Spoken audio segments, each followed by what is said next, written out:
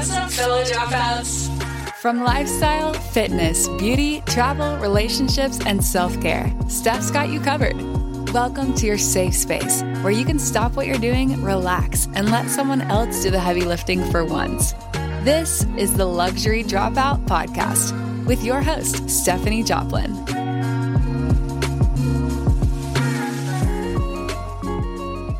What's up, dropouts? So today's a doozy. I have two strong, powerful women that are going to speak to us today. Anna Stromquist and Kristina Wiltsee of This Spiritual Fix podcast. You guys need to go and subscribe to their podcast. And I say this in the show as well. They have taught me so much. I was going along in my life thinking that I had learned all I need to learn about my spirituality and about, my love languages and healing myself. And I got to the Spiritual Fix. I found them on TikTok and I was immediately engulfed in this absolute wealth of spiritual knowledge and self-healing that I truly never knew that I needed. I don't take this lightly when I say this. They changed my life. And I want you to listen closely about when we talk about the primal wounds, because there's actually a primal wound I didn't even know that I had. And I totally said it to them during this podcast. And they were like, oh, it's this. And I'm like, oh, obviously, like big duh moment. So huge aha moments for me during this session. We talk about the drama triangle, which is something that Kristina herself came up with, that Spirit shared with her.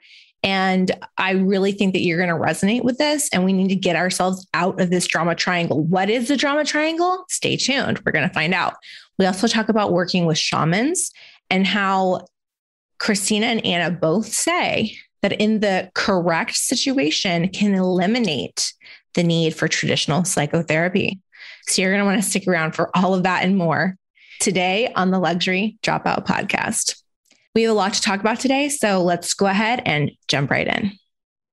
Welcome, Anna and Kristina of The Spiritual Fix to the Luxury Dropout Podcast. How are you guys? Hi, thanks for having us. Yes. Great. Yes, we're good. Great. Good. Have you recorded this week together so far?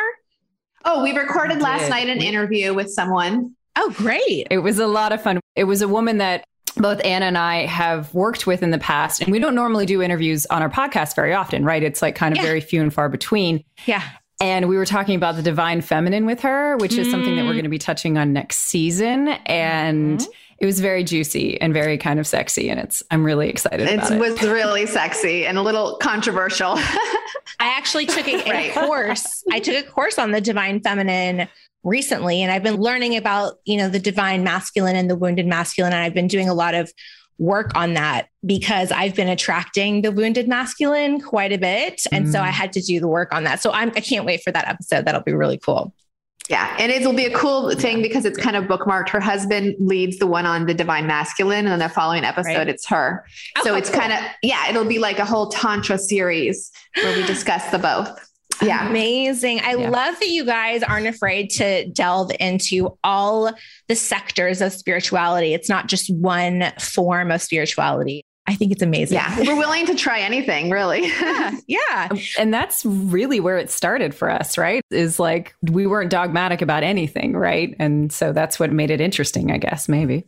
Yes, it is interesting. I mean, every episode I'm just like on the edge of my seat listening. So for our listeners right now, please go immediately and subscribe to This Spiritual Fix on wherever you stream, because you won't regret it. I'm telling you right now. You guys are really good friends, like close friends. You'd say best friends probably at this point in time. Mm-hmm. You share stories of childhood pain and unite in the same goal of healing that pain. Is that correct? Yes. Okay. Beyond that is more just realizing that there's more of us to love, that there's really nothing, because we kind of joke, there's nothing to fix. There's nothing to heal. There's just more of us to love. Like as we dive deeper into the whole self-discovery, we're all going to find things inside us that we might not be proud of, or parts of us we don't really like. And so our biggest message is really, when you find these things, just recognize there's more of you to love. Not parts of you to heal, not parts of you to purge, not parts of you to scold, but just more of you to love. And that's what we mean when we say healing those layers of pain that come up, because we really want everyone to know that we all have this pain in us. We all have wounds. We're all playing, quote, toxic games. We're all on this earth to learn lessons. Mm-hmm. And as we uncover the things we have to learn, our journey is to love that in us. And then in turn, we come to love it in everyone else. Because if we can love all the ugly parts of us, it's so much easier to just love and accept everyone around us, because everyone has ugly side parts. And sometimes it works even the other way around. Sometimes we find that in looking and forgiving in other person's stuff, we start to recognize that actually the thing that we have the biggest problem with somebody else is just us, reflected back at us. And if we can forgive them, then we can start to do the work on ourselves. So, there's lots of entry points, whether it's going into ourselves first, or whether it's looking at our relationships, or looking at the things we have difficulty with in the world or keep attracting. Right? I've heard this before, and I always say it to myself is you don't have to be completely healed to be loved all the way through. I know you guys both say if you're completely healed, you're at the level of enlightenment, which none of us are going to get there. My major joke has always been that, like, if I was married to Jesus Christ or Buddha, who are like the perfect men that have probably ever walked the planet, guess what? I'd be bitching at them. I would find something to bitch about, because to me, that's always been my yardstick to measure like the perfect man. Like, I would still find fault with Buddha. I would still find fault with Jesus. So like, where is the fault here? It's actually through my own perception.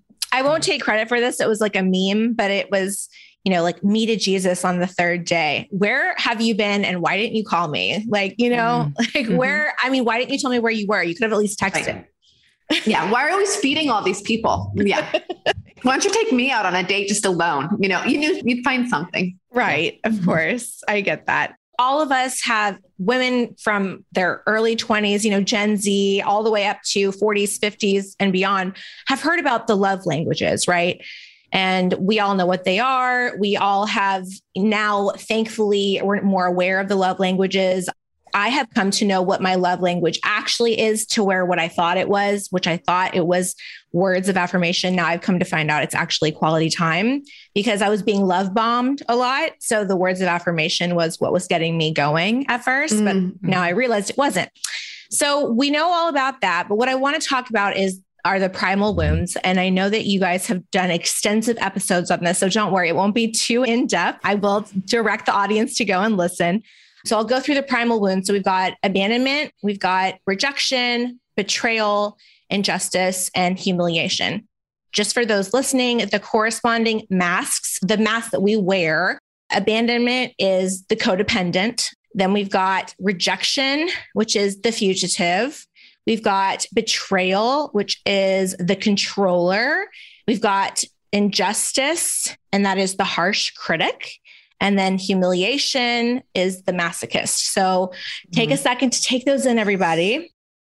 So me personally, I was looking at abandonment and I was looking at betrayal. So those are things that I have experienced in my relationships. Obviously, it's a little bit different because I'm still out here on the streets in the dating scene. And it's rough out here. Okay. First one, abandonment. So my abandonment and my codependency. For example, like say I'm with someone and every morning they call me or every morning they text me. And then for like 2 weeks, they stop doing that. And maybe I might hear from them throughout the day, but it's not that consistent every morning, good morning phone call, good morning text. And then my mind starts going, are they leaving me? Are they abandoning me? And then becoming very codependent, as in, texting them like, is everything okay? Did I do something wrong? Like that kind of a thing. And that's how I was behaving before. I know this is relatable for a lot of women. How do we self-soothe in that kind of a situation? What's the type of work that we have to do? Does it depend how deep-seated it is? Is it person by person? How do you go about attacking that? It's really interesting. I had a yoga teacher when I did my yoga teacher training a couple of years ago. I had a yoga teacher and she would talk about how when you come up to people, you're usually relating to them on the level of a chakra. Right. So she was using that kind of analogy. And one of the things that we talk about in TSF is how these primal wounds are a lot like the shadow chakras, right? That like, they're kind of like, whereas, the heart and like having an open heart is like the light side of the shadow chakra, like rejection is the dark side. Abandonment is in the second chakra sort of thing. Those are kind of the ways that we relate to it. And what is interesting about that is that if you use that, if you recognize that, like, you are resonating, like your shadow, your primal wound is kind of like a magnet, right? And it's going to be attracting the opposite magnet that is going to pull this lesson. It's because everything is like the whole world is just a forgiveness machine, which is what we talk about. Like, it's all just this opportunity. It's all medicine. It's all food for us. And we can choose to see that as nourishing, or we can choose to see it as hurtful. When you come to recognize that you're attracting someone who is triggering the lesson of like, oh my God, I feel abandoned, right? It's like your magnet is just like specifically honed for that abandonment wound, right? And so when it comes to how do I attract the person who, you know, isn't going to be the magnet that's going to pull this out, right? The work to preempt that is to almost like create your own magnet, complete your own circuit is kind of what I mean, right? Is to be like, I don't need somebody else to have to learn this lesson right now. It sounds crazy, but it works. Like, your mind can't tell the difference between what happens in real life and what happens in your mind. But you create this kind of work and you recognize that nobody can abandon you. You know, you come down and you peel away all the different things that you're feeling about abandonment, and you get angry and you experience all of that without even needing to have the other partner to play off of. Right. And by doing that, the magnet becomes less magnetized. Right. And you don't have to attract the partner that's going to bring out that lesson, because you're doing it anyway. Like, you're doing the work that the lesson would have to bring with you. So it's like, hey, let's do the pre-work. Right. Let's do the pre-work.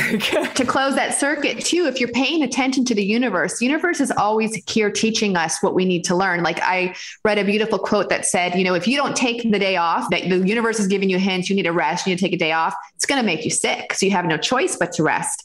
So if you tell yourself, okay, I've got this abandonment wound, let me just notice it and everything. You might start to notice that your abandonment wound is being triggered by a commercial, by a boss's email, this was hilarious. I saw a TikTok about it, by the car behind you choosing to get in another lane. You're like, wait, what did I do? Why have you left me?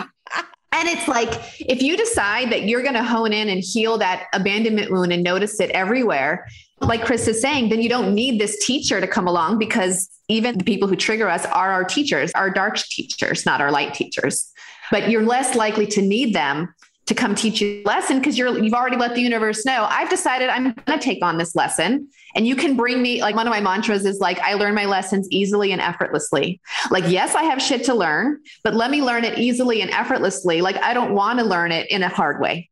You know, let me learn it quick, so I can kind of bypass a lot of the drama of it. Right. That's a great example of something that happened between Ann and I in the second season. Like, we're finishing up our second season now. Is that, you know, we started doing all this work on the drama triangle, and then we literally became the subject of each other's drama triangles, right? I see that as such a gift, because as bad as it got, and as much as I wanted to throw up every single one of my rejection wound stuff, I wanted to literally throw every single wound in the world. And I went through the whole gamut. I'm pretty sure Anna did too. Yeah. I felt ultimately that we were in a safe space, that we could do it without the consequence of like needing like bad validation, you know, like, oh, well, there it is. She left me, you know, we stopped doing the podcast, or we did whatever. Right. Like, we didn't need that, because ultimately we were both on the path of like, hey, we got to learn these lessons, and this is absolute shit. And it feels so bad right now. I can talk a little bit about the abandonment wound, like navigating dating with an abandonment wound as someone who did that. So I read a wonderful book by John Gray, who wrote Men Are From Mars, Women Are From Venus. He has a book called Mars and Venus on a Date. And in it, he talks about the 5 stages of dating, which are attraction, uncertainty, exclusivity, intimacy, and engagement. So right after attraction comes uncertainty. So usually, you know, in the attraction stage, there's a lot of love bombing. There's a lot of fantasy. Like, it's an abandonment wound's dream, because that person is like right there, completely involved, completely claiming you, you know, owning you, calling you, texting you every day, like the whole deal. And it looks a lot like the intimacy stage, but that intimacy stage doesn't really come till after uncertainty and after exclusivity. So after attraction comes uncertainty, and men will usually use that uncertainty to take a step back and evaluate the relationship and often even test you. Like they might actually not text you or do something really fucked up, and they might not even consciously be doing it. It's an unconscious thing, just like children unconsciously test authority. They're unconsciously maybe testing you to see, how are you under pressure? Like, how are you under disappointment? How pathetic are you really in some ways? No, it's an unconscious thing. And then after the uncertainty stage comes exclusivity, where you decide we're going to be exclusive. Then comes deeper intimacy. And, after that, you got engagement and marriage and all happily ever after, right? In quotes.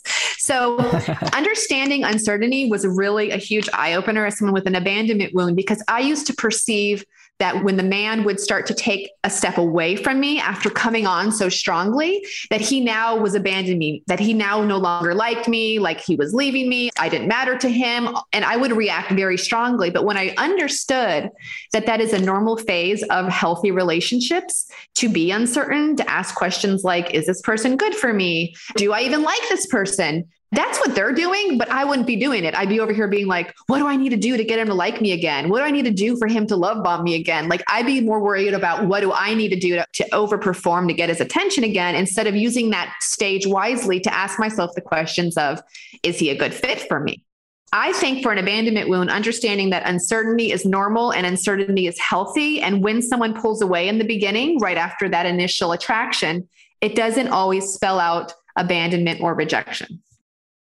To me, introspectively, Anna, you hit the nail on the head. It's like, is this making me happy? Why am I reacting with my gift giving love language and showering him in gifts and experiences and things like that? And let me treat you to dinner. Like, no, like you should be focused on like, are you happy? And is he making you feel complete and not the opposite? Right. Because I think with abandonment, when people pull away from us, our response is to try harder and to work harder and to blame ourselves and to think, what have I done wrong? Like, what can I do? You go through your Rolodex of personalities and be like, what kind of woman do I need to be for this guy? That's codependency in a nutshell, is kind of creating whatever you think they want instead of asking like, are they good for me? So yeah, exactly. And I find that my abandonment wound gets triggered too, even like online, like on Instagram or whatever. Say I get into a disagreement with a friend on Instagram, or a text that comes in, or a comment that is made on something I've written or a caption that I've written, and they're disagreeing with me. I feel like I automatically get into this, I got to DM them and tell them all of these things, that they're so beautiful and wonderful, and I've got to get out of this really quickly. The drama triangle situation comes into play. I'm sure your feedback is mostly positive, but on TikTok, I know sometimes it can get like a little sketch, like with people and their commentary. Do you ever find yourselves triggered by anything that people comment or say? Luckily, I think we've only had 2 negative comments out of like thousands. And I know, I remember one really triggered me, Chris. Do you remember? Yeah. It was the one about cultural appropriation, was it? Oh my Lord. I was discussing the teachings of the Buddha, and someone said that I was whitewashing and culturally appropriating the Buddha, which was just, in my mind, I could understand their point of view, but I also was like, I have put so much study into this. And the Buddha wanted to be loved and understood by the whole planet. He was not a cultural fighter. He wasn't about the culture. He was about the consciousness. So it was just, I was like really biting my tongue to be not triggered. Right, Kristina?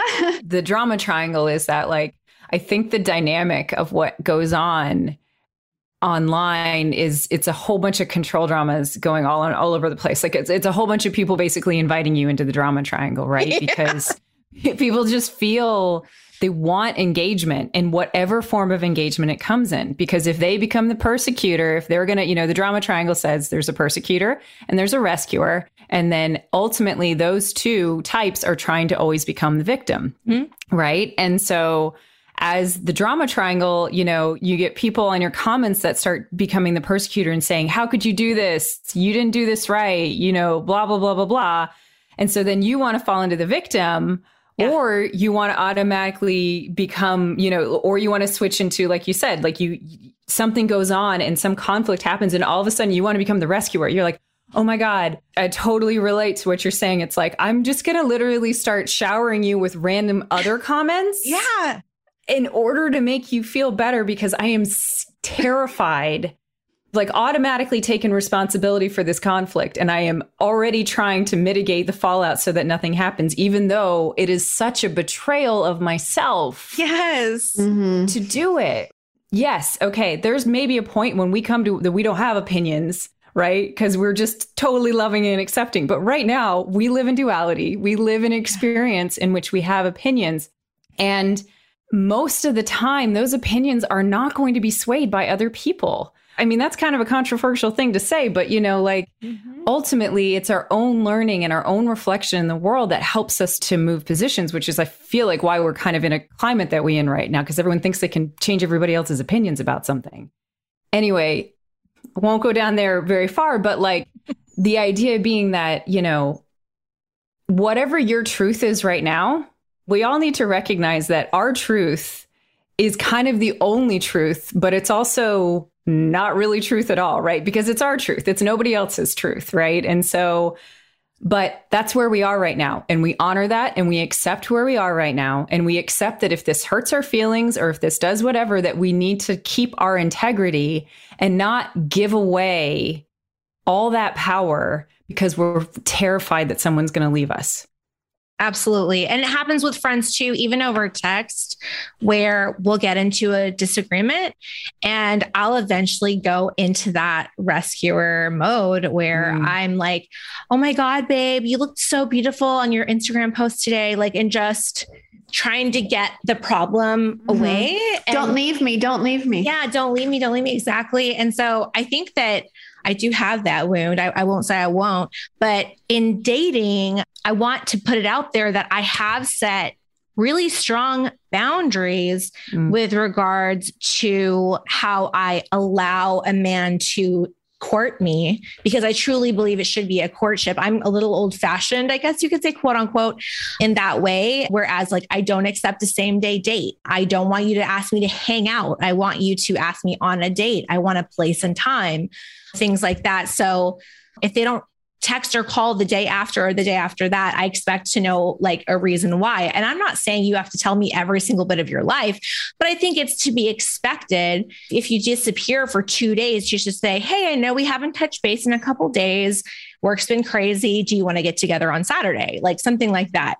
But if they don't do that, then I automatically give them the axe. And at first I was like, oh, maybe that's my abandonment wound. But then I said to myself, well, no, maybe that's because I've set good boundaries in dating. What do you think? Well, we have a whole episode on this called like attracting your soulmate, your 5 deal breakers, your 5 deal makers kind of thing. And so I know like with my husband, I was also big on courtship and big on, you know, my husband is from Georgia and he's like the gentleman who always pays and always opens the door. And like, he's just like, such a Georgian gentleman, right?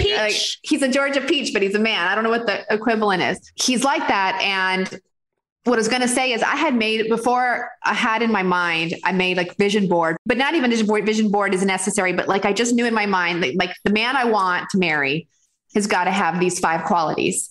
And then I said, and beyond that, I'm going to radically forgive everything else, because if it's not important enough to put on my list, then it's not important for me to go nitpick, right? Yeah. I think it's up to you then. What is on your list? Is getting a text 2 days, you know, if you have a thing, okay, he has to text me back 48 hours after a date. If you want to put that on your deal breaker list, that's fine. You can put anything on there. I mean, hell, you could even say the world is vast. You could say only wears purple shirts. I mean, you can put whatever you want on that list, right? But I would say for the sake of understanding that humans are very multi-layered, multifaceted, I would choose the things and then stick to them and then give a lot of wiggle room for other things. Cause like, for example, I put on my list these qualities and then I meet my husband. Well, he was a lot older than me that I had, you know, expected my future husband to be, and he had been married before, but never on my list had I put, you know, needs to be within 5 years of my age, needs to be never married. Like I didn't put that on my list. And so when I met him, he was older and he had been married before. I thought, well, it wasn't on my list. So I'm going to just let that go and be curious and be open-minded. And I'm so glad I did. But you know what I'm saying? Like, so he had the qualities I needed him to have. And then everything else I chose to be flexible about. But your vision board also had an engagement ring, I understand. Oh my God. So look at this. So my vision board, I should find it one day. It's gorgeous. He got me the exact ring from my vision board without knowing it and I had forgotten. And I showed it to another friend when I got engaged. I go, look, she goes, Anna, get out your vision board from 2 years ago or 5 years ago, whatever. Stop. And I pull it up and we were both like freaking out. It was the same ring. Well, if that's she's not like, manifestation, I don't know what is, guys. Yeah, she's like, did he have your password to your computer? I'm like, he's not a snooper. And no, he didn't have my password. Like, we still don't. I was going to say my stepdaughter helped pick it out. So it wasn't even him. I mean, it was just crazy. But yeah. I think what you said about manifestation is really true in the sense that by creating those boundaries, you are effectively saying, this is what I want right now. And then the universe is probably going to keep testing you and be like, hey, here's 80% of what you want. Mm-hmm. Is that okay? Mm-hmm. Or here's 95% of what you want. Is that okay? And you just need to keep being like, nope, I'm actually waiting for 100%. I'm good. Yeah. And I'm actually patient to be able to do it. And kind of putting another layer onto it. And let me know if this is too premature. But, you know, one of the things that betrayal's mask is controlling. Yes. Right. I'm getting there. Yeah. And so for some people, it can get confusing in this area because you're like, well, you're just trying to control things too much. You're creating too small of a narrow of a field. You need to be open to whatever's coming into the world or whatever. You could say all sorts of things. And I think the real test of this is that, betrayal people like to avoid pain. And so they try and limit the possibility of pain kind of in their life. All the wounds are using masks to avoid pain. Or do it in a controlled fashion, like have pain come in a controlled fashion, if that makes sense. And so when it comes to the betrayal wound and kind of whether or not you know that that's playing a part in what you're doing, to say like, oh, are my boundaries being too controlling right now?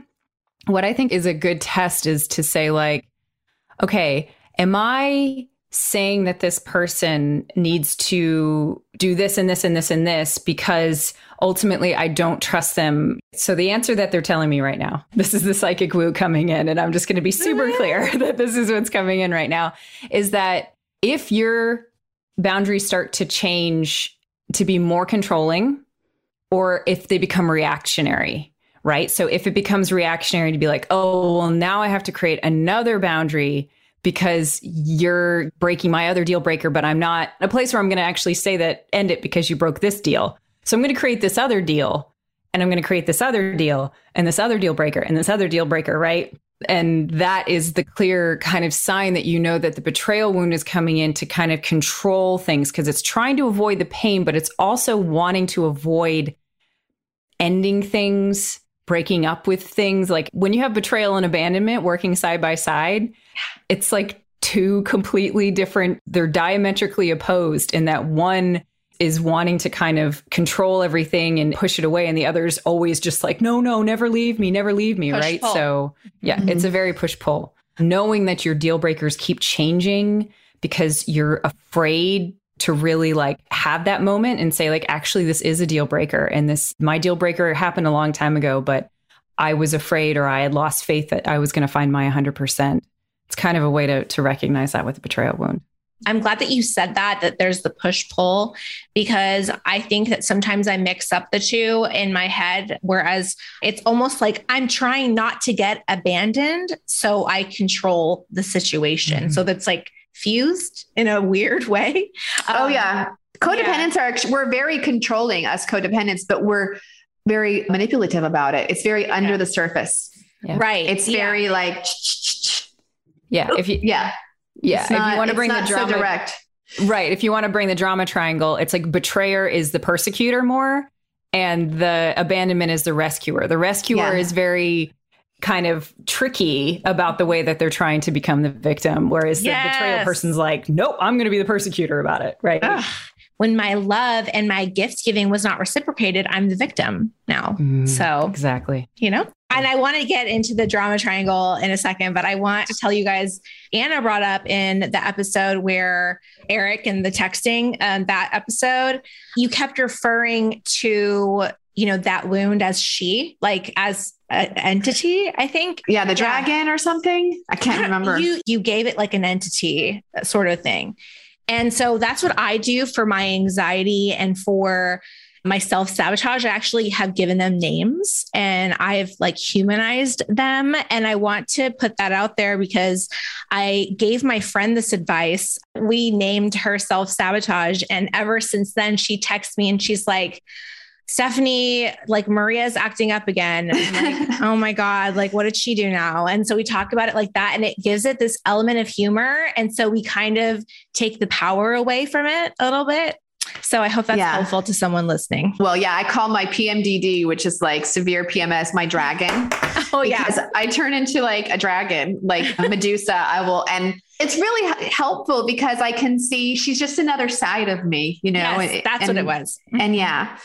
I was probably talking about my dragon. So the thing about boundaries, I think is really worthwhile, especially if you're codependent, because codependents are, as I say in the podcast, we're the doormats of the universe because we're willing to tolerate almost any behavior if that person doesn't leave us.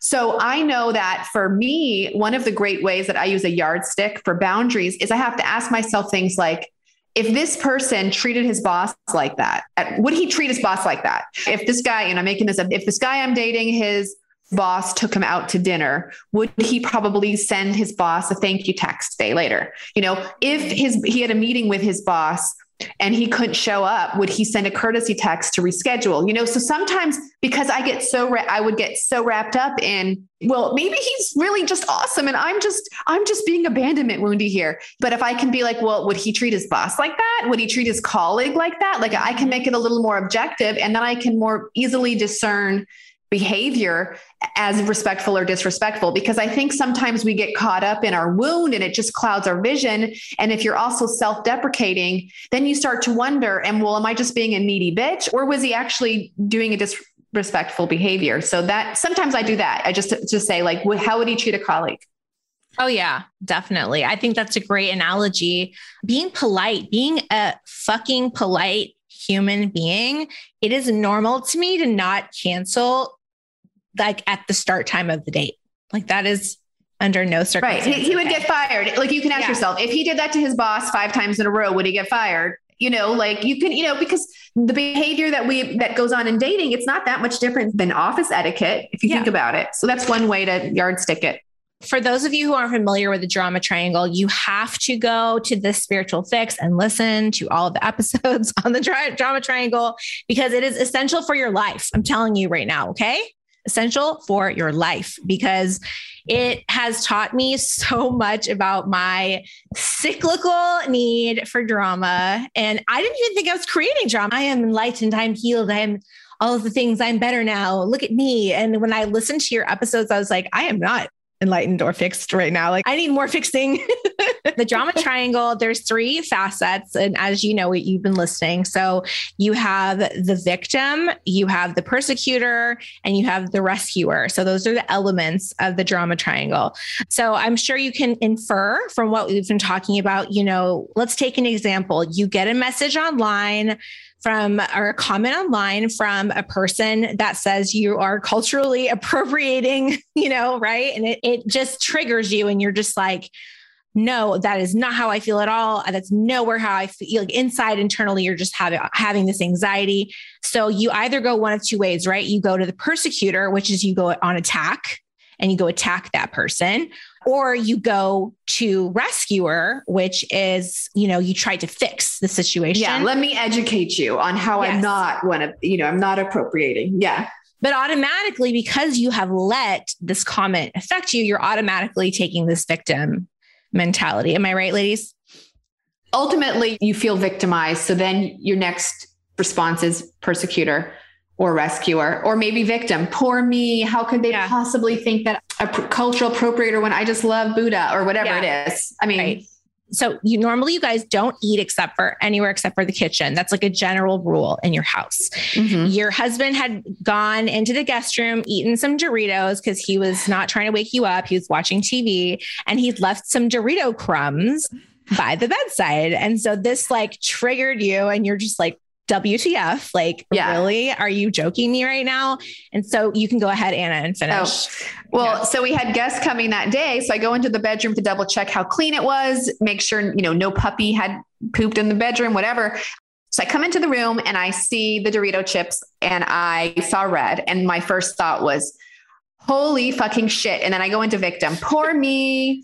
I'm always cleaning the house and no one recognizes how much hard work I do. And I'm such an amazing housekeeper. No one cares. And then I went into persecutor, which is like, that fucking pig. How could he fucking leave chips on this thing? And then, rescuer was like, I'll take care of it. And I do everything anyway. I'll just do it. And then I stopped myself in my tracks and I was like, Anna, you're playing drama triangle here. And there is no cheese at the end of this tunnel. Like, it was even my birthday that day. And I was like, do you really want to be in the drama triangle for your birthday? And I'm like, no, I'm not. I'm going to be mature, because the drama triangle is all about immaturity. It's all about being afraid to directly ask for your needs to be met. We go around it by either pointing a finger and playing persecutor, or saying, poor me, being the victim, or trying to play rescuer. So then we can say, well, I tried to rescue you, and didn't you see what an awesome job I did? So I was like, I'm not going to do any of those three options.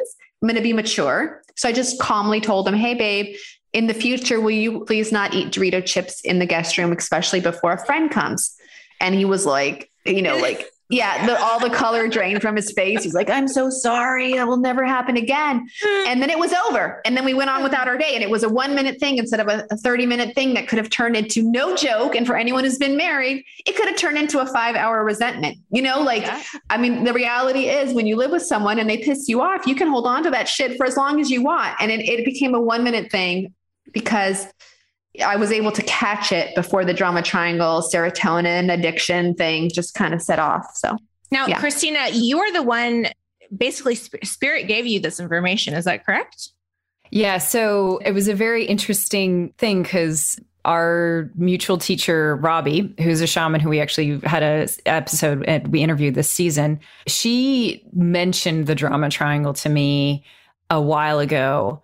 And, she would kind of be like, oh, and I misunderstood it when she first told me. Like, when she first told me, she was like, oh, well, in one lifetime, you're the abuser. The next one, you're the abusee. And then you may be the rescuer. So you're always just going to flip flop in these roles throughout your whole life, And so I would do work to try and release my ancestral abusers, who I knew were in my family line, and my ancestral abusees. And I was kind of doing it on a really meta, very not day-to-day level, if you know what I mean. Yes. And then it wasn't until it was that conflict between Anna and I, where I got really upset about something, and I noticed how I was just roiling in this experience of being upset, but not saying anything, because I didn't want to make her upset. And I was literally just flip-flopping through all these roles. And I was like, oh my God, it was Spirit who just came in and was like, look at what you're doing. You are, 1 second, you're the persecutor, you're the abuser. The next second, you are saying stuff to Anna oh, it's so great, it's all fine, don't worry about it, right? Trying to do this. And then the whole time you're sitting here bitching to your husband about how much of a bitch she is.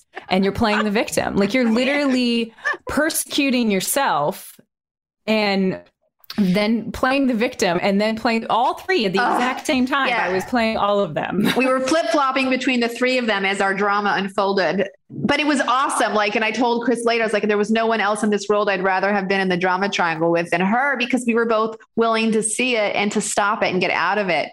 But man, we pushed each other. We flip-flopped. This was a lot for me. And this is why I talk about the betrayal, because betrayal and rejection are my two jams. Those are my wounds, right? And it wasn't until, and both of those like to avoid feeling anything that's pain, right? So the rejection wound will retreat completely away from it and just become small and disappear. And then the betrayal wound will try and control everything to prevent it from happening, right? So it's kind of those two different sides of it. Yeah. And I was so upset about this experience, and I felt it in my body, and I wanted to get rid of it. It was this ball of pain in my body. And I was just I got to do something about this. I got to do something about it. And that's what the drama triangle wants us to do. It wants us to pass on that feeling, that hot potato of just nasty drama, to somebody else so that you don't have to feel it.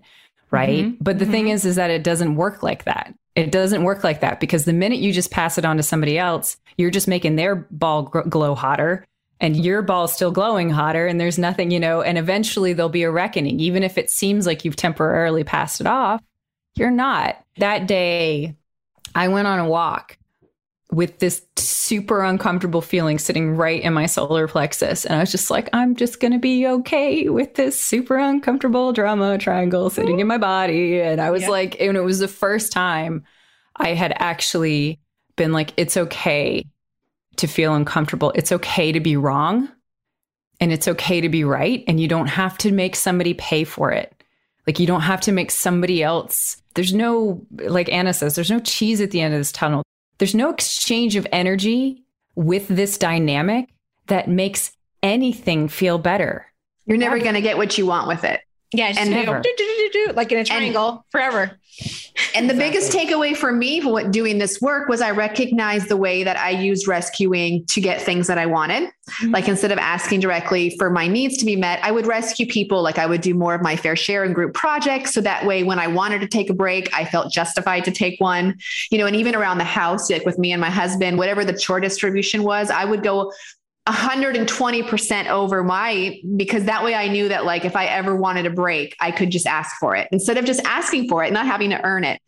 And what I came to recognize with this work was, well, one, there's no cheese at the end of the tunnel. Like, it's never going to give you what you want.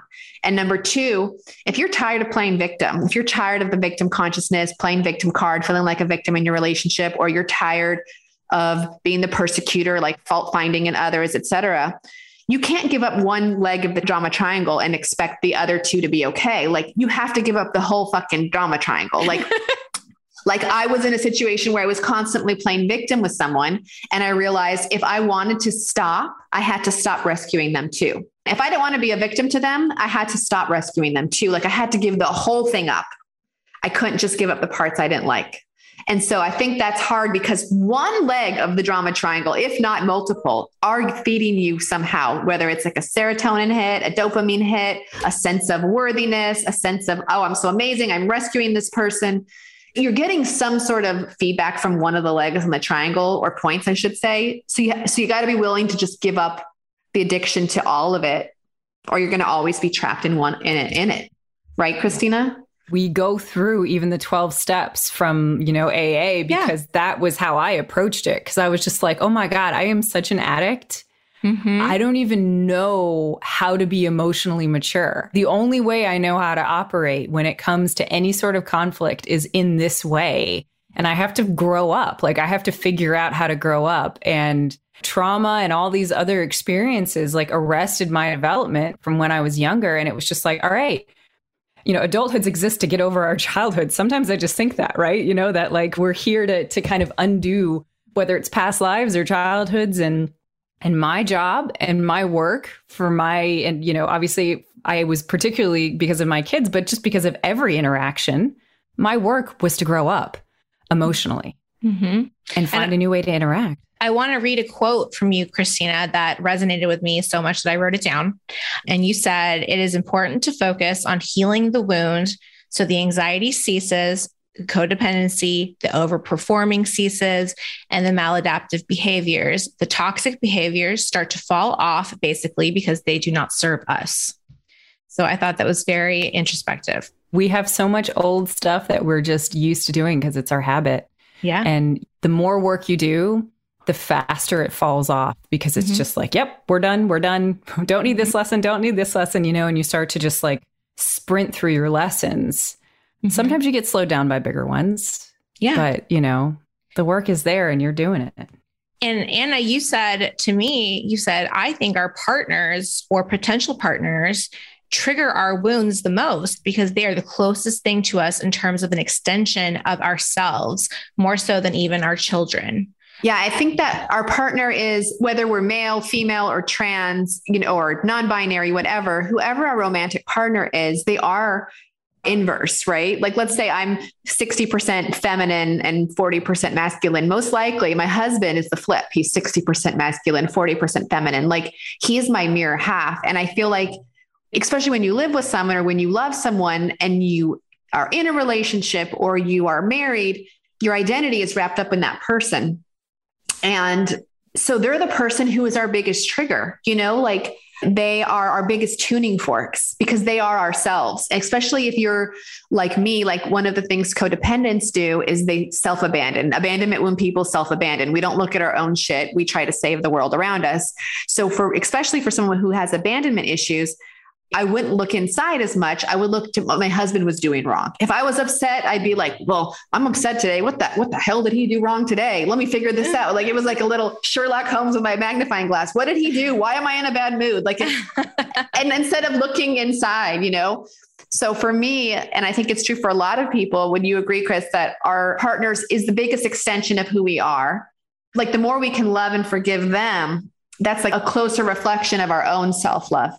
And then I think it goes to children and then maybe siblings and then parents, it's just kind of expands from there. I would say it's whatever your inner circle is, honestly. Like, they say that like surround yourself with the 5 people that like you want to become, like make sure that the people around you are expanders for your life, not contractors, right? Like they're pushing the possibilities of what you can do in this own life. And, I joke with Anna that like my husband is my representation of my mind. My daughter is my representation of my inner child.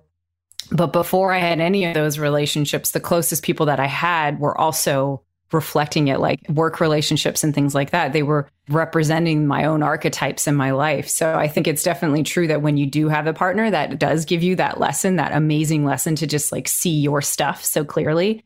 But I mean, one of the massive realizations I had years ago was with a colleague.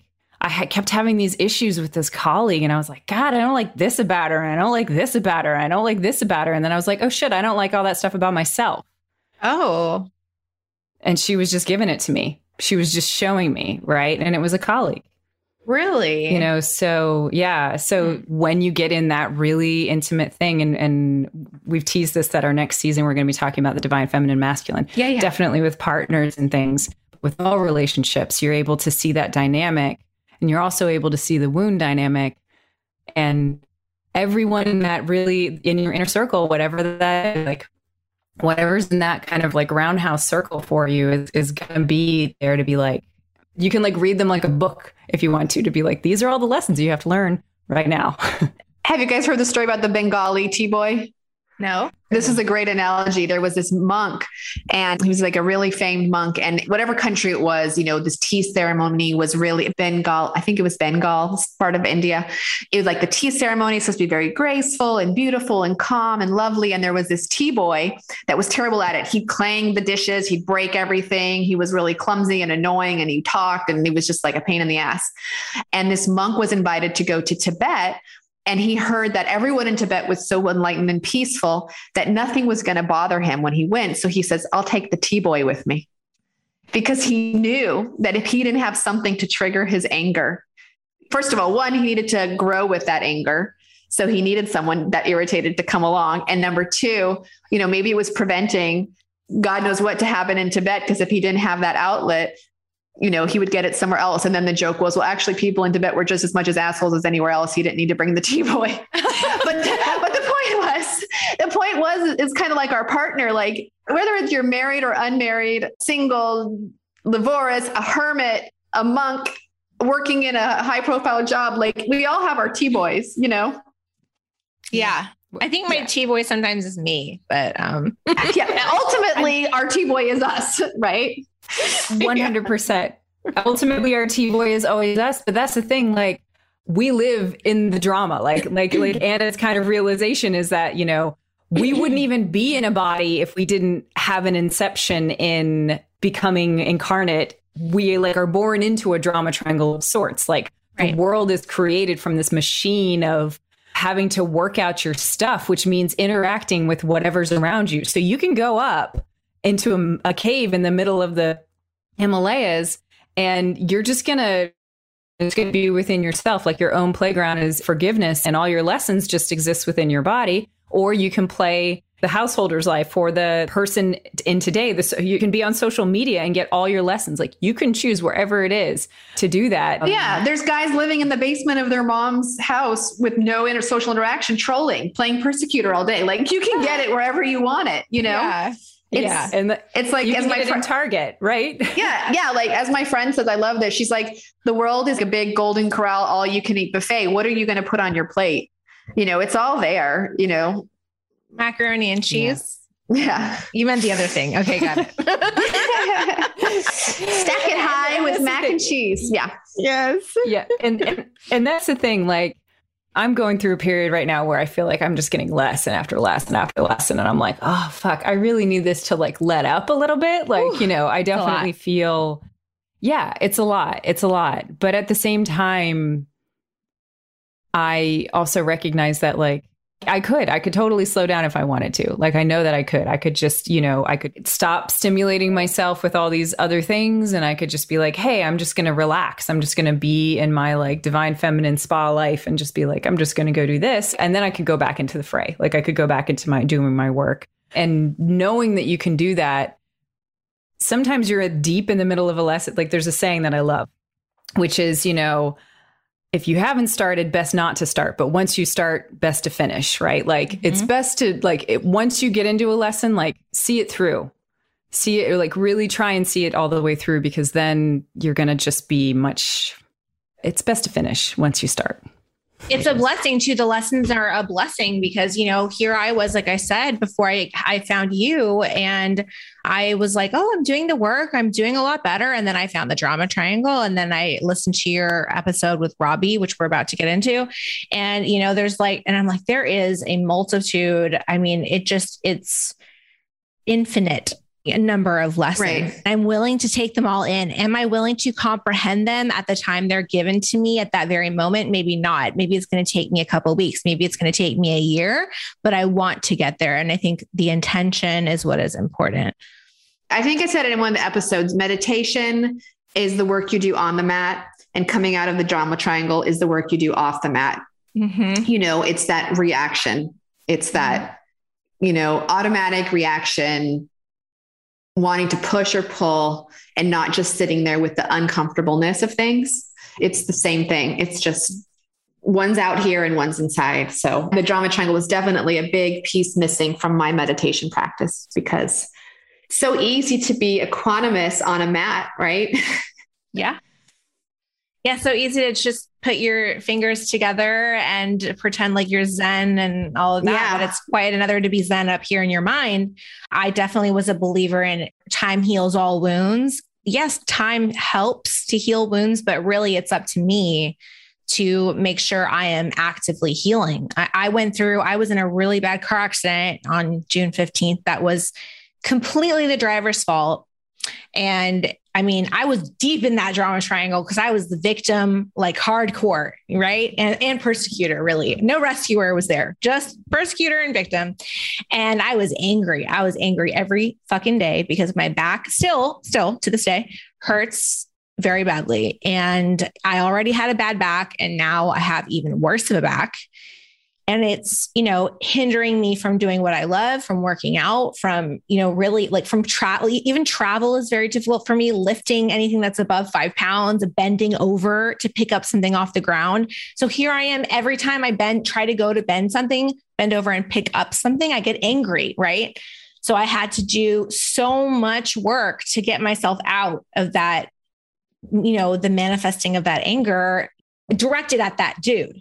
And just having to say to myself, like, where's the cheese at the end of this tunnel? Like you said, it's like, am I getting angry at this dude is going to do what for me? Nothing. Make me more angry. And one of the things that Anna and I have really discovered, we've done 2 rounds of Primal Wounds. Like we did it before we started a podcast, and then we did it while we did the podcast. Mm-hmm. And then we went into the drama triangle. But one of the things that I found, and I feel, Anna, you can tell me if you resonate with this too, is that whenever I find myself going into the drama triangle, it's like a wound popping up its head being like, hey, guess what? Let's do a little bit more work on us, right? So like for you, you experience injustice, right? So this is massive injustice wound, right? And it's coming up. Like Anna's analogy is that the wound is like the piano and the drama triangle is the keys and how it plays itself out, right? Like it's how it plays it out in your life. And you experience so much injustice in it, and then you're going to experience the drama triangle. When you diffuse the drama triangle, then you can use other tools to get into that injustice wounds, because the injustice wound's still there. Like, you're still reminded every day of it. You're just going to use a better tool to get into it. You don't have to use the drama, because the drama trial just doesn't really, it just kind of lets it fester, and it maybe like kind of puts a little bit of like, it's like pinball. It just like the ball goes. Yes. Right. But now you're like, oh, okay. So the drama triangle has let me know I have an injustice wound. Now let's deal with this using all of our other tools. And actually, I'm so glad that you said that, Kristina, because I didn't even realize I had an injustice wound, but now I'm having a light bulb on the top of my head that says duh on it, because that's so obvious now that you say it. And also injustice is in the back. Like people with injustice wounds often have very rigid, stiff backs. Okay. Well, that reminds, okay. Well, wow. Another ding, ding, ding up here. Okay. That's fascinating. My mind is completely blown. Wow. No, if you see someone with like a really stiff, erect spine, you can like guarantee that 9 times out of 10, their primary wound is injustice. What the heck is going on here? Okay. They become so rigid in their beliefs. My friend who turned me on to the primal wounds, she's injustice, and her back is like, is the best. She has the best posture though. I had a bigger chair, but it blocked the background. So I sit on a stool now, and I'm constantly trying to like keep my back straight. And then my legs are still supposed to be like in a figure 4, because that stretches out my hip and keeps my back, pain free. And so I'm constantly like adjusting my legs, and there's all this stuff going on here behind the scenes always of every podcast that I do. But it's just a reminder every day of like the stupid back thing that I have to go through every day. But whereas before I would be so angry, I would cry every day and be like, fuck this guy. I hate this guy. Like I never wish death upon anyone, but I'm like, I wish like he would get, a manure truck dumped on his head or something like, something silly. Injustice like loves revenge. Yeah, it loves revenge. For sure. I know. Yeah. It's like a monster. But now I want to say I've forgiven him. I don't think I have truly forgiven him. I'm still working on that, but I have forgiven myself for allowing me to put myself in the situation where it happened. So I'm there, but I haven't forgiven him. Does that make sense? Yeah. Pieces. There's pieces. Yeah. It's like an onion. I feel like there, and then you'll forgive the circumstance, then you'll forgive the back pain, then you'll forgive the crap. I mean, there's just like, it's like you open it up and there's so much to forgive when you go in that forgiveness factory. And people know this who listen to the podcast, but I did almost die that day. And my seatbelt, oh my gosh, my seatbelt saved me. I mean, we flipped the car 3 or 4 times, and I was hanging upside down with my hair above my head. I mean, it was bad. It was really bad. That's why I'm so angry about it. Because it wasn't just like a beep, beep car accident. It was like the car was destroyed. It was like when we flipped the full impact was on my side, the passenger side. So I had safety glass everywhere in my eyelashes, my mouth, it was so bad, y'all. It was very, very bad. So thanking the heavens, I am alive. Well, okay. So just to give you like the little thing that they're telling me right now, just to get out there, is that like, it's interesting because the work that you've been doing this year has it basically, for what I can see, is that the accident was actually supposed to be much, much worse. So think of it as like karma, if you want to say it like that, right? There's like all this action and reaction. That's all. Karma just means action, right? And like something happened before, and then it has to have an equal and opposite reaction coming on the other side, right? And a lot of the times the fields of the wounds in particular, right? Like they pull energy from your karma, like they kind of perpetuate karma. Like you can have injustice karma, and you can have like betrayal karma and all this kind of stuff. And what I get is that like, sometimes with these wounds, if they sit in the back, or if they're ready to be released or something along those lines, what will happen is there will be this massive explosion of energy in the world. And sometimes it feels catastrophic, right? So it feels like a massive accident, or it feels like something like that. But the work that you were doing was like you were relieving the pressure valve before the accident, so that the accident was bad, but it wasn't as bad as it could have been, right? And so that's what we're talking about in terms of like this whole experience of like your lesson's going to come to you, and do you want to just do the work? Like relieve the pressure valve on your injustice wound, relieve the pressure valve on your rejection wound, love yourself, like love yourself in all those different ways and all those different areas, forgive those parts of yourself, forgive the people who have triggered them in you. And suddenly those massive releases of energy don't have to be so catastrophic, right? Like you don't have to lose your body, right? That kind of thing.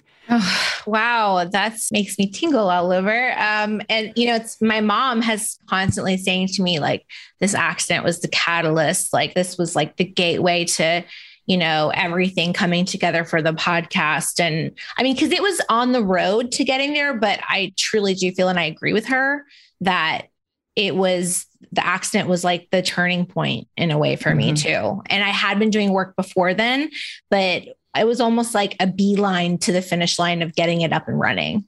So Thank you for that affirmation and the confirmation. I appreciate that so much. Yeah. Thank you, Kristina. I want to touch on your episode with Robbie. This is something I know very little about, and I want to learn more. I want to get hooked up with Robbie real quick. Like, I think I need to work with her as well. She just seems like a really badass lady. I've done Reiki before. So that's kind of like, I guess, the closest work that I've done to working with the shaman. But there's one very important question that I do want to ask you, especially you, Kristina, because you said, maybe it was Robbie, but one of you guys said that psychotherapy isn't enough versus like, just working with a shaman. Do you guys believe that working with a shaman can eliminate the need for traditional psychotherapy? Absolutely. But it has to be from someone who's living on all the different planes. So what I mean by that is you have your emotional body, your physical body, your energy body, and your mental body, right? And so when you go to a psychotherapist, they're only targeting the mental body, sometimes the emotional body, but it's like a big mind game to me. Whereas you go to a shaman, and of course, I'm sure there's a whole variety of good and bad shamans out there, but the good ones are going to target your issue on all 4 levels. And so I've completely given up on psychotherapy altogether because I kind of mentioned in the podcast, I had been going to psychotherapy for a year to work on a dysfunctional relationship with a family member. And I've been going for a year and nothing changed. And I went to Robbie, and in the first session, she changed everything. And me and that family member are now best friends, which is what I always wanted. And I never thought it was possible. And it's because she targeted on all levels. And so, it was funny because I had a friend who's going through a health problem. I was like, you should really just see my shaman about that. And she's like, why? And I was thinking, oh, never mind. It's not for everybody. Like, it's not for everybody, but for the people who resonate and live on all 4 planes, energy, physical, mental, emotional, I think it's the best recipe and it's the quickest recipe for healing. Wow. Because it goes everywhere. And I know people that spend years in therapy, and I'm like, but you're exactly the same person 5 years later. Whereas the people I know who meditate, problems. And the people that I know who meditate or visit shamans and who are putting themselves in the alpha state through hypnosis, meditation, whatever, it's like 1 month to the next, they're different. Like Kristina's a totally different person than she was last month. Amazing. Whereas, the person down the street I know has been going to therapy for 20 years is exactly the same person they were when I met them 6 years ago or something, So it's like. And one of the things we talk about in that episode, and it's one of the ones that we talked about in the most recent episode too, is we talk about the 3 different types of work, right? So there's light work, shadow work, and dark work.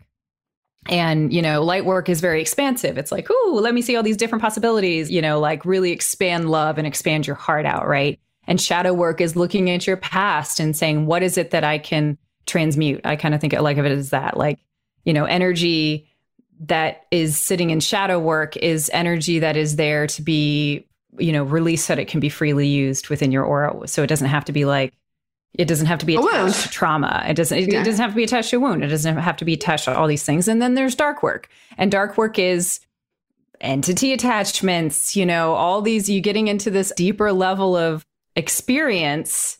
And then I talk about all the time is that like, there's just some stuff that you can't really explain, but somebody will do something and it is like night and day. It's like all of a sudden you just come out and you're like, oh my God, I literally feel like a different person. Like I was going crazy. Like my mind, my anxiety was out of control. I was going through panic attacks. And then Anna releases an implant on me. And then I'm like, oh shit, I'm fine.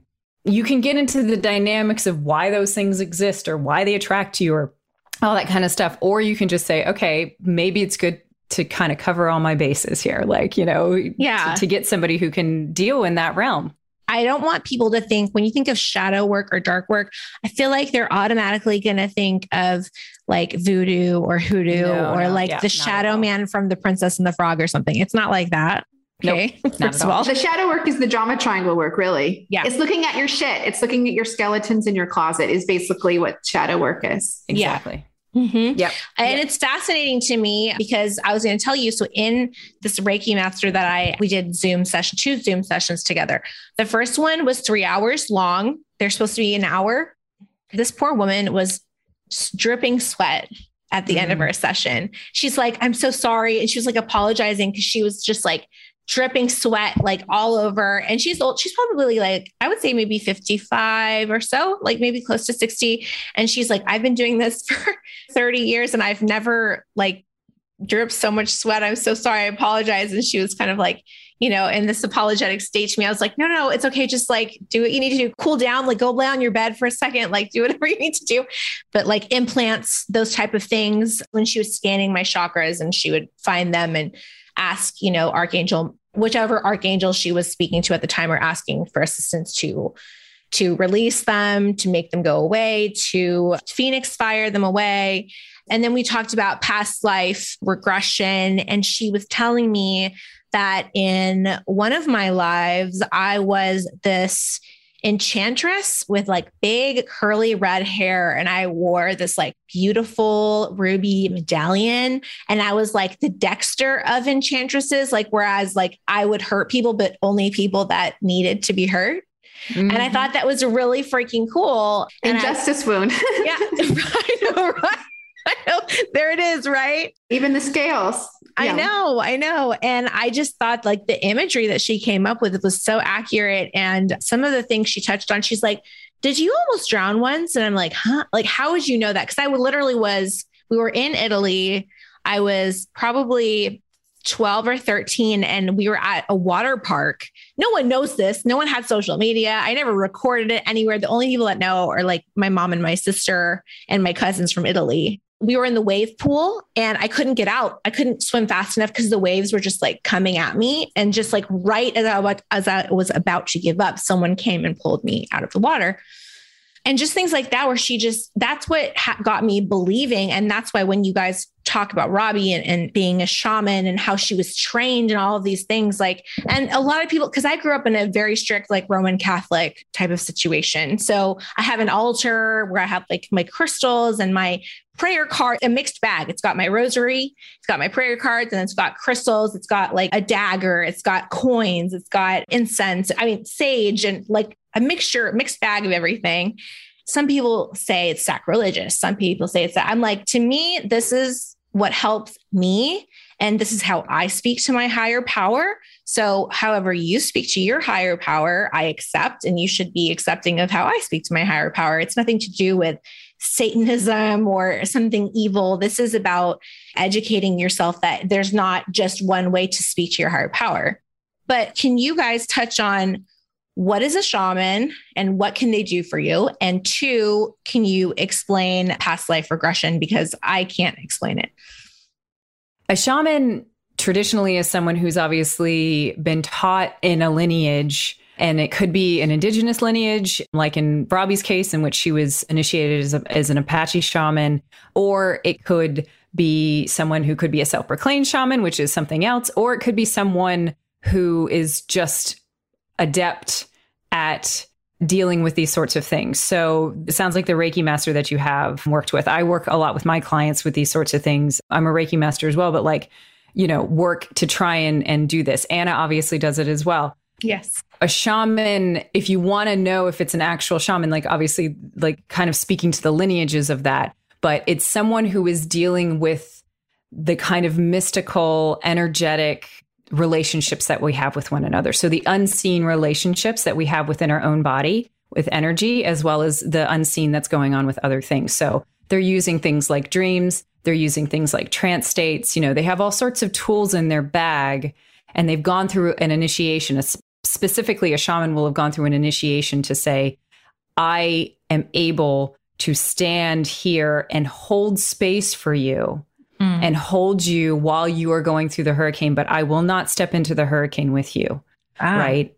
And that's the real trick with all this, because there's a lot of rescuing that goes in, a lot of energy work where people will sacrifice themselves and say, I'm going to go in and rescue you.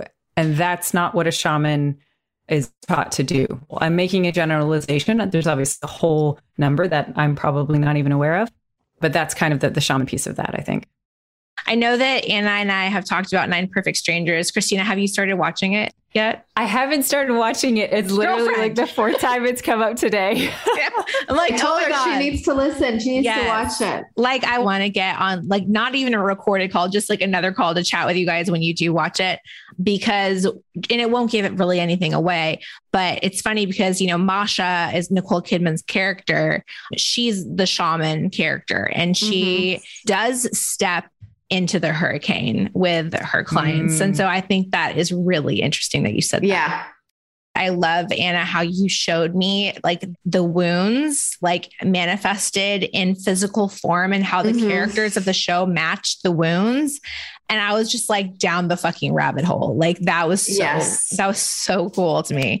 Apparently the book is very different. So I want to read the book because my friend Christy is reading the book and she said she started watching the show and she's like, the show is totally different. I love it. It's the first time that Hollywood has done a show about the shadow work. Yeah. You know, like someone really working with a facilitator. In this case, it's a Russian shaman, but you know, she doesn't call herself a shaman, to tackle their inner demons. And so I think there's 9 different strangers. 3 of them are working with grief, which isn't necessarily a wound. And then the other 6 are all dealing with different primal wounds. And it's just fascinating to see how they unravel. It's a great show. I'm going to be so curious to know, because Stephanie, one of the things that we're playing with for next season is the mother and father wound.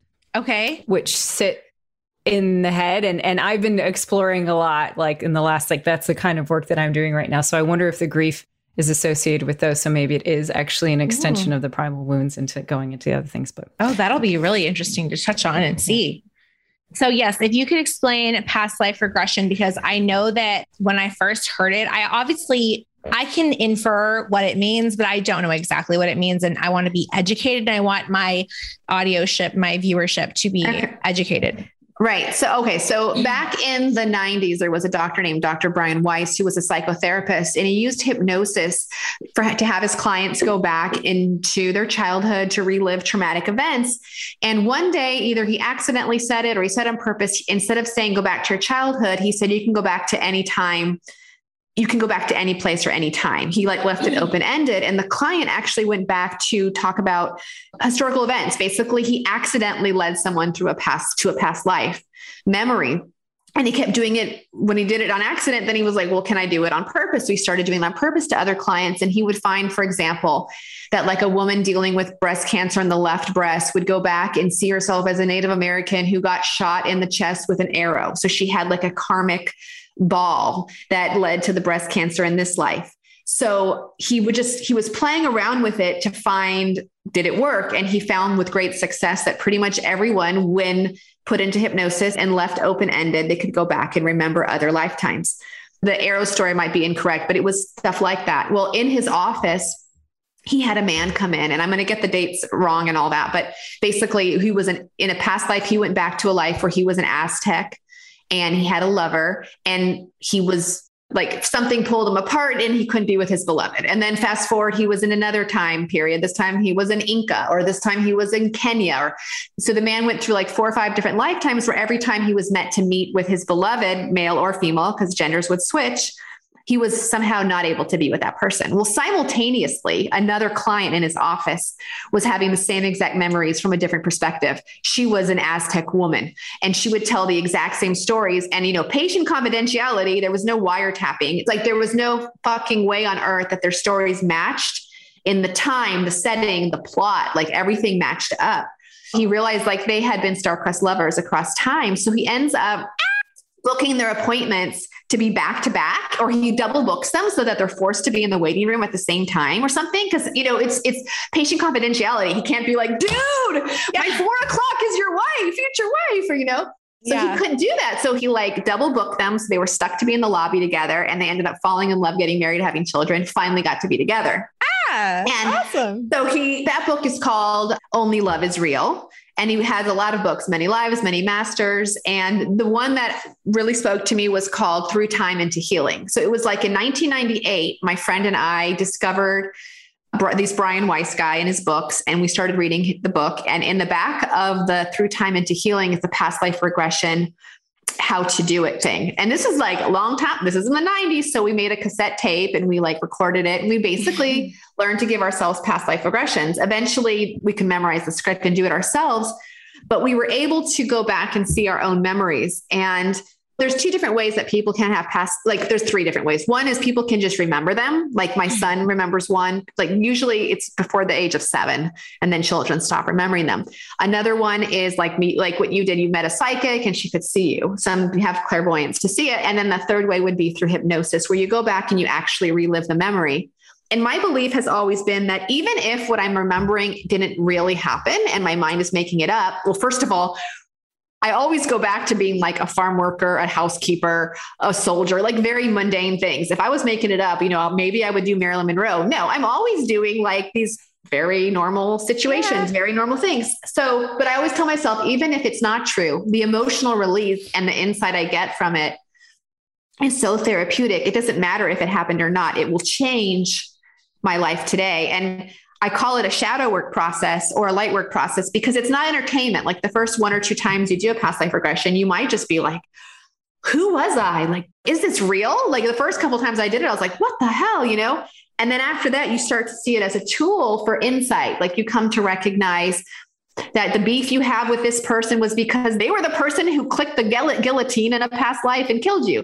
You're constantly falling for the man who's wrong for you because in a past life, he was your soldier friend who got buried in a pile of rubble and you couldn't get him free before the other soldiers came or whatever. So you start to understand why we have certain relationships and themes in our life.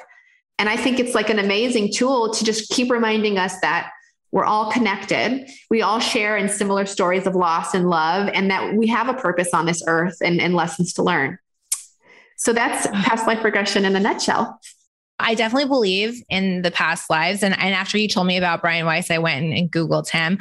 I didn't hear some of the stories, but I did watch a snippet of the Oprah interview where he talked about his one patient that had gone through the past life regression. And then she started talking, I guess spirit started talking to her and through her talked to him about the passing of his son that was born with some sort of heart deformity and had passed away at like 3 months old, and then about his father who had passed away. And so she became kind of like this vessel to talk to him.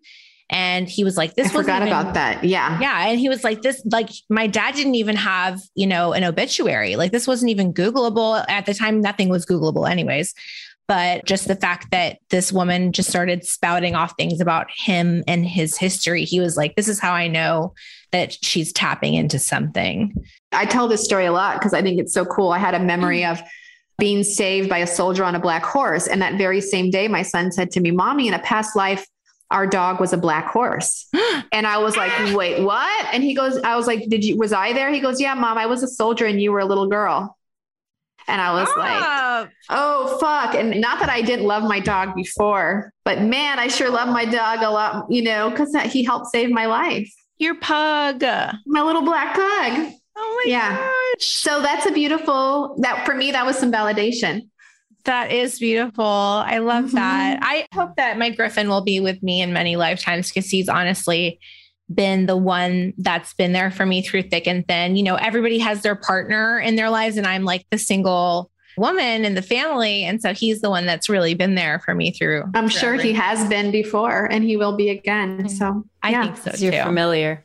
I think so too. I really do believe that no matter how good of a psychic you are, you can only read in your configuration. Can you explain that, Kristina?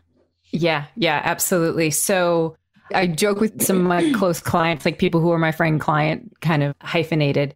And how is it that you're able to read me? Like, why is it that you bring up the things that you bring up? And I was like, I only bring up the things that my body understands. It's like if I were to suddenly come across a person who had a completely different, she says configuration, you could say a frequency, you could say, life experiences, whatever. Like if they're resonating with a whole bunch of some wound that I've never experienced, which isn't true because I have all of them. I believe that we all do. But the idea is that as a psychic, the clients who come to you who resonate are usually very similar to you, very similar to the same thing we were talking about with family, giving you your lessons. Mm-hmm. You are able to help facilitate as a psychic the experience that other people have because you share, Robbie calls them codes. Other people can call them experiences. You could call them little packets of wisdom, whatever. You share something and you're able to give them insights into aspects of themselves. You were put together for a reason, right? Even a psychic client relationship is like that. I was going to say, like, an example would be if you've ever had an eating disorder, you can spot someone with an eating disorder in a restaurant a mile away, but other people can't. Or let's say, you've been around a sexual predator, or you've been a survivor of sexual predation. You can spot them a mile away, and people who haven't can't. So what a shaman does is in their initiation and their training is they go through the equivalent on an energy level of every fucking demon, that you could imagine, demon in quotes here. Yeah. So that way they can recognize it and vibrate to it with anyone else. Because, I can think of, that's the way, is like they can hold space for what they understand, and you can't hold space for what you don't understand. I mean, this happens a lot. It's like someone who hasn't been privileged, having a privileged life, they can't necessarily understand what it's like to be the underdog in society or a marginalized group because they don't have the framework with which to even put themselves in that world.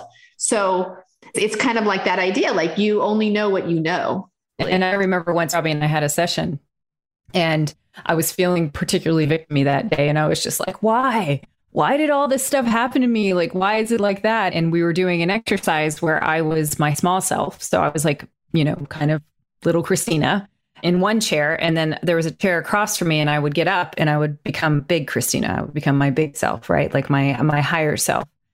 And my little self was like, why did I have to experience all this stuff? And then I got up and got to the other chair, and they're like, if you didn't experience this, you would not be able to help people in the range of ways that you can. And that was the lesson. And it was like, after that, I was like, oh, I totally get it. And now every experience I have, I feel like every learning I have just helps add to my repertoire. Even if it's a painful experience, I feel like it just helps me help people more. And I don't think you need to necessarily put yourself through a lot of things, but you can really study your own thing. Like, for example, my mom died when I was a child. So I feel like I've studied the ins and outs of grief. And then in my job, I'm in healthcare, and I'll work with people who are suddenly disabled. They've suddenly had an arm amputated, or suddenly they're paralyzed. And no, I've never experienced that in this life. I've not experienced the loss of a limb or paralyzation, but I have definitely visited the many sides of grief. And I know what it's like to lose something. I know what it's like to have something completely change and it can never go back. And I know what it's like to grieve. So because I feel like I've studied whatever life has thrown at me from so many different angles, I can then empathize so much better and be like, I don't say this to them, but I'm thinking, okay, well, I don't know what it's like to lose my knee from below down. Like, I don't know what it's like to have to learn to walk with a prosthesis, but I do know what it's like to miss something and know it will never be back, and how much that hurts. So I don't think you necessarily have to go looking for an eating disorder or a sexual predator or something, to be able to hold space for those people. But you can study whatever pain story you have, study it, know it in and out. And in there are tiny little, like it's like a spider web, and it can help you understand everybody. It's funny what you were saying about Kristina, about the child in one seat and the adult you in the other. It's like that TikTok trend, legitimately like that TikTok trend that was about a month ago, where it was little you talking to big you. Did you guys see that? I thought it was actually a pretty decent trend. Like, instead of a dancey one or whatever, that doesn't mean anything. I thought it was pretty cool because like I'm like doing the whoa.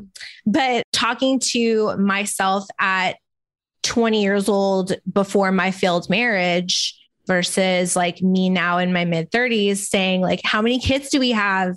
Like, how's Ryan? How's everything going? And I'm like, no kids, you're not pregnant, you're not even married. And like younger me being like, what do you mean? Like, that's the love of our life, and that kind of, it put me in this thankful mentality. So that's awesome. Same thing. Yeah. I have one more question for you both. This is a question that I ask everyone that comes on the podcast. So we'll start with Kristina and we'll go to Anna. So Kristina, if you were walking down the street and you saw 20-year-old Kristina walking towards you and you gave her a big hug and you pulled away, and as you left her embrace, you got to tell her one thing, what would that one thing be? It could be advice. It could be just, just a statement. It could be whatever you want. What is the one thing you would say? If I recognized it wasn't like I was a stranger and I was like, oh, I know this is my older self, is I would give myself the love that I did not have as a 20-year-old. And I didn't have I'm in my late 30s now. I didn't have for most of the time until my late 30s, like to say, it's okay to be wrong. And I love you.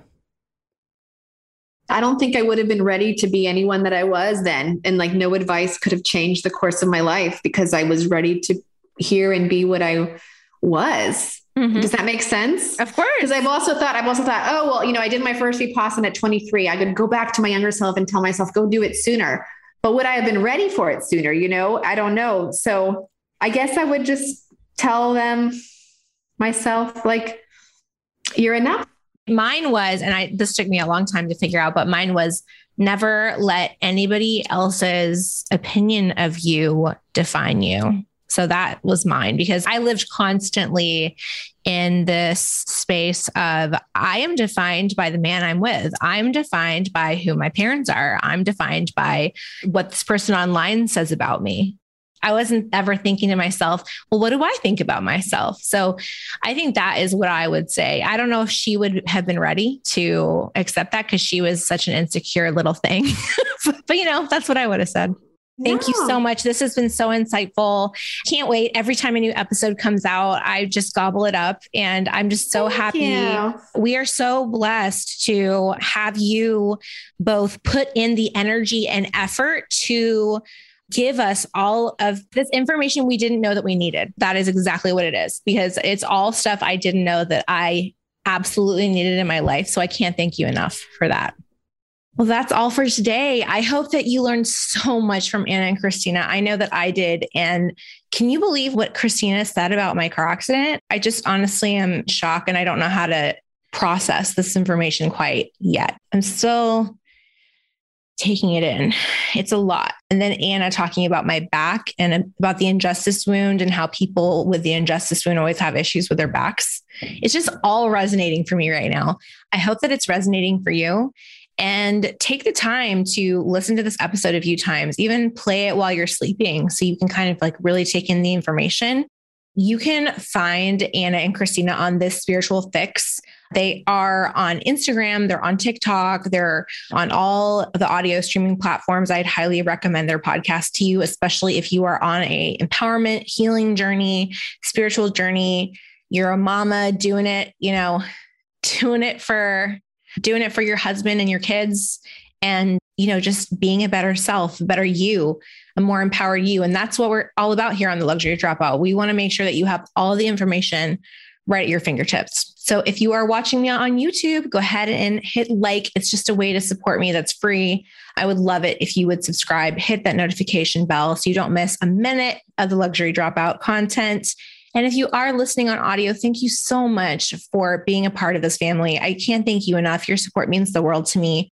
And I can't wait to see you next time. And until then, I'm sending you all the love in the world. Stay safe. And I will see you very soon.